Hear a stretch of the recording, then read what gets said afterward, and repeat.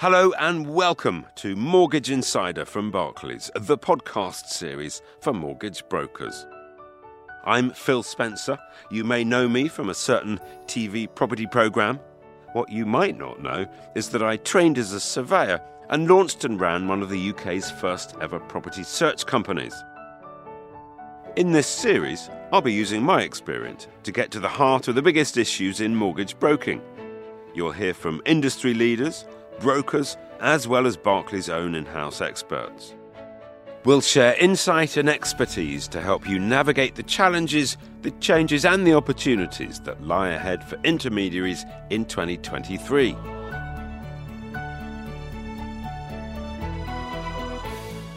The housing market in 2023, well, there are a lot of moving parts, aren't there? Inflation, interest rates, falling house prices, and a lot of households whose fixed-rate deals are due to end this year, putting an average £250 onto their monthly mortgage bills. But I'm told that despite all that, it's not all bad news.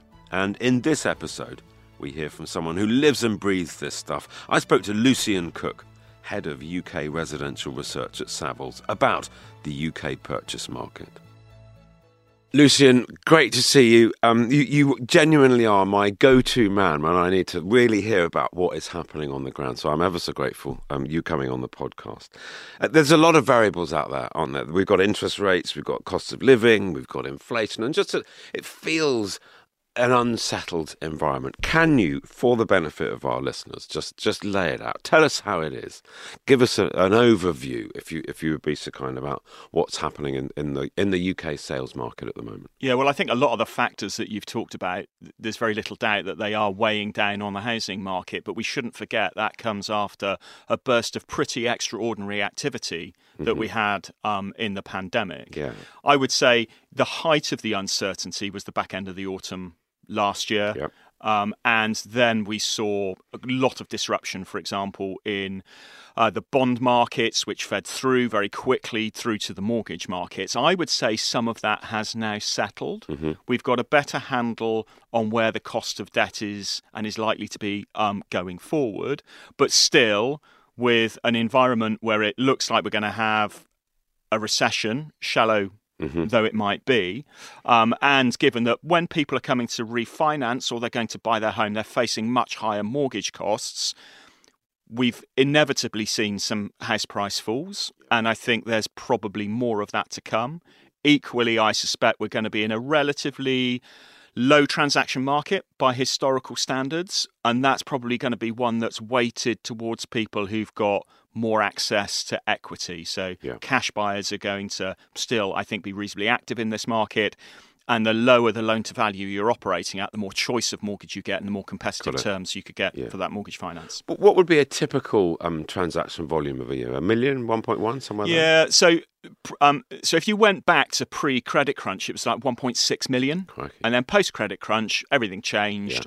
1.2 million became the new norm. Yeah. We had that real burst in activity driven by the race for space, the ability to lock into mortgage debt, the temporary insanity that the buyers sort of locked into when they could get a stamp duty advantage. Yeah, don't get me onto that one. Well, people paying £30,000 more to save £15,000 in stamp duty. That was what was going on. And then transaction levels actually went back up to 1.5. Okay. Did they really? And that was a pretty... Mortgage brokers and agents had a good time then, didn't they? Everyone was having a ball at that point. But I think when you started to see from the beginning of last year, inflation really start to become embedded, the Bank of England becoming much firmer in terms of rising interest rates to combat that threat of inflation, that's when we started to see the market change. Okay. I think at that point, though, there was a real lack of stock available, so the market ran on for a bit. And that continued to mean transaction levels were pretty decent. Yeah. But I think the 1.2 million that we saw, or that we would say is normal, our forecasts are out there saying it'll be 870,000 this year. We may have been a little bit bearish on that, possibly, but I still think we're going to be below normal market conditions. Okay. It's strange to think, isn't it, looking back through the horribleness of the pandemic, a housing market survives on sentiment and And there we were in a global recession, a global pandemic, and people were still moving left, right, and centre and falling over themselves to pay what even at the time felt like inflated prices.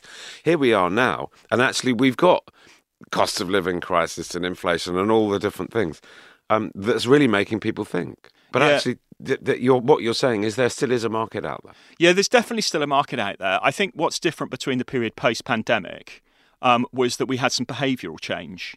And that was really the result of lockdown. So, in essence, the experience of living and working from home, and if you were really unlucky, having to school from home, pretty much meant however big your house was, you were 2 bedrooms short, or you felt you were 2 bedrooms short. And that acted as a massive catalyst for people to move. I've not heard it said like that, but you're absolutely right, because the home was the school and the office and the gym and everything else. It wasn't you didn't have any dinner parties, but we all asked a lot more of our homes. So, a couple of rooms short, everyone. Yeah, and of course, what you could also do at that point was lock into very, very low costs of debt. So it wasn't just that interest rates were low, but it was also your 2-year fix and your 5-year fix was incredibly cheap. Yeah. So you could upgrade. You knew how much additional mortgage you were going to spend. It wasn't that much. Yes. That was really what propelled the housing market to the extent that it did. Yeah. This time round, it's a bit different. And I think that really reflects the cost of debt. And in essence, what happens, you go to get your mortgage, you will look at your mortgage payments. It probably makes you a bit more cautious about how much you're prepared to spend. And you've got to meet the bank's requirements under that higher interest rate environment. And I think that just limits the amount of debt you're prepared or able to take on. Yeah. And that's the thing that is already affecting the market, and I think will be that drag on house prices over the course of 2023. Got it. Makes a lot of sense. I read something recently. In actual fact, of course, it may very well have been written by your good self, that the cost of a house isn't actually the price that you pay. It's the cost of the debt that you pay over the course of the long term. That's the real cost of the house. Yeah, generally. I mean, I think there's 2 aspects of housing affordability for anyone with a mortgage. The first one is the cost of servicing the mortgage debt, and that's slightly complicated by having to meet bank stress tests to reflect slightly more uncertain times. Yeah. But the other element, which is really relevant to first-time buyers, is the cost of the deposit. And it's that cost of the deposit hurdle that really shapes the market at the lower end. So if you're getting on the market, heavily reliant on the bank of mum and dad, clearly no longer have the availability of Help to Buy. Yes. And for those reasons, I think first-time buyers are going to find really quite difficult market conditions this time around. And if you're trading up the housing ladder, you've got to accumulate a chunk of equity to allow you to get that competitive mortgage finance to allow you to make the next step. So I think there's 2 elements in there. Can we talk about people coming off their fixed rates? Because there's been a lot of stuff written in the press about that. The end of the world is coming because everyone's coming off their fixed rates, and it's going to cost, I'm told, an average of £250 a household per month more. Is it a concern? Yes, it is a concern, but it's not perhaps the concern that we would have had when you look at previous downturns that we tend to judge ourselves by. So whether that's the early 1990s or 2006, 2007. And that's because more people are on a fixed rate mortgage. So you gradually see the pool of people with a mortgage coming to the end. It doesn't hit you all at once. I think that's the first point. The second point is that the Bank of England mortgage regulation was pretty strict and draconian up until August. And that means that those people who've taken on a mortgage have already had their finances stress tested to a degree. But it means that for many households, there's already baked in a degree of tolerance to stomach that increase in mortgage costs. And then I'd say finally, the big difference that we've got now is that the Bank of England have provided lenders with some of the tools to make sure that people aren't fully exposed to that increased mortgage cost. So it might be an ability go onto an interest-only mortgage for a short term or extend the mortgage term. So I think there's broadly those 3 things that make it different. Sure, but will that stress test have taken into account cost of living? No, it won't have done. And that will mean that some people might have to dip into their savings for a period to help meet their mortgage requirements. Some of them might have to ask the Bank of Mum and Dad for a little bit of help month to month. Good old Bank of Mum and Dad. Aren't they about the 10th biggest lender or something? Yeah, and that's just in terms of raising the deposit. And this is where you might see a bit of a change. So I think it will be difficult for some people, but because of the stress tests, it shouldn't be unmanageable. And that combined with the banks having learnt their lessons, for example, from the early 1990s, means I don't think you're going to see a lot of for sale stock. And that's why I don't think you're going to see the same degree of price falls that you saw in the two downturns that we judge everything by, which is 06, 07 and early 90s. Yeah. Thank you. You're putting my mind at rest. You always do. You're very good at that, Lucian. What about regional variations? Housing market in this country is known to be polarised, and it's not just different areas behave differently, even different price brackets behave differently. Are you seeing much of that in Savills at the moment? Yeah, well, I think different parts of the market are doing different things. Yeah. I'm not sure it's regional as such, to be perfectly honest. I think it's more different segments of the market. So basically, those markets where people have got more equity and less reliance on mortgage debt are proving to be more robust. So more difficult times, for example, for first-time buyers and particularly buy-to-let investors compared to, say, downsizers who are in a very different space. And of course, as you go up the value chain, so people normally have more equity to rely on and they're less debt reliant. So that means there's a bit of a difference between the bottom end of the housing market and the top end of the market. Where I think the regions are going to come into play really is after 2023. Because we're in the moment, aren't we, where we're seeing pretty low mortgage approvals.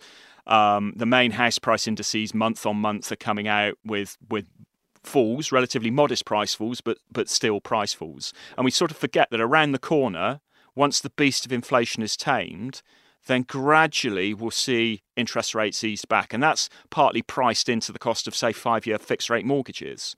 And so it's as you start to see those rates come off the other side, that brings more people back into the market and it provides the capacity for a housing market recovery. Okay, got it. And so I think 24, back end of 24, you will have seen the market bottom out, and then it will progressively gather pace through 25, 26 and 27. Can I just take you back? You said the market falls. Is that a fall in the rate of growth, or is it an actual fall you're talking here? So at the moment, we're seeing falls in house prices. Right. I think that's no surprise, isn't it? We talked about those factors that drove the house price growth post-pandemic. We would say it became a bit of a cappuccino market. There's a bit of froth on the top. And clearly some of that... expensive. Indeed. Some of that had to come off. And then you've got the affordability issue. So I don't think it's a great surprise. But I still think for a lot of buyers, you shouldn't forget that people generally hold their home, even in the early stages of home ownership, for 7 years. Okay. And then they get to a certain point and it's 20 years plus. And over that 7-year period, still, even if prices fall by, say, 10%, over a 5-year period, they're still going to be in positive territory. Yeah. And I think a lot of this is about buyers taking a medium-term view rather than just the short-term view. Okay. It's all related, isn't it? Which why it makes it fascinating to discuss, and that's why you do what you do, and indeed why I do what I do. Let's just touch for a minute about house building. How does that fit into the picture? How are the house builders faring at the moment? So the house builders, I would say, they benefited really strongly from that strong burst of transactional activity, partly because the second-hand market was short of stock, put them in a great position for them to be able to provide it.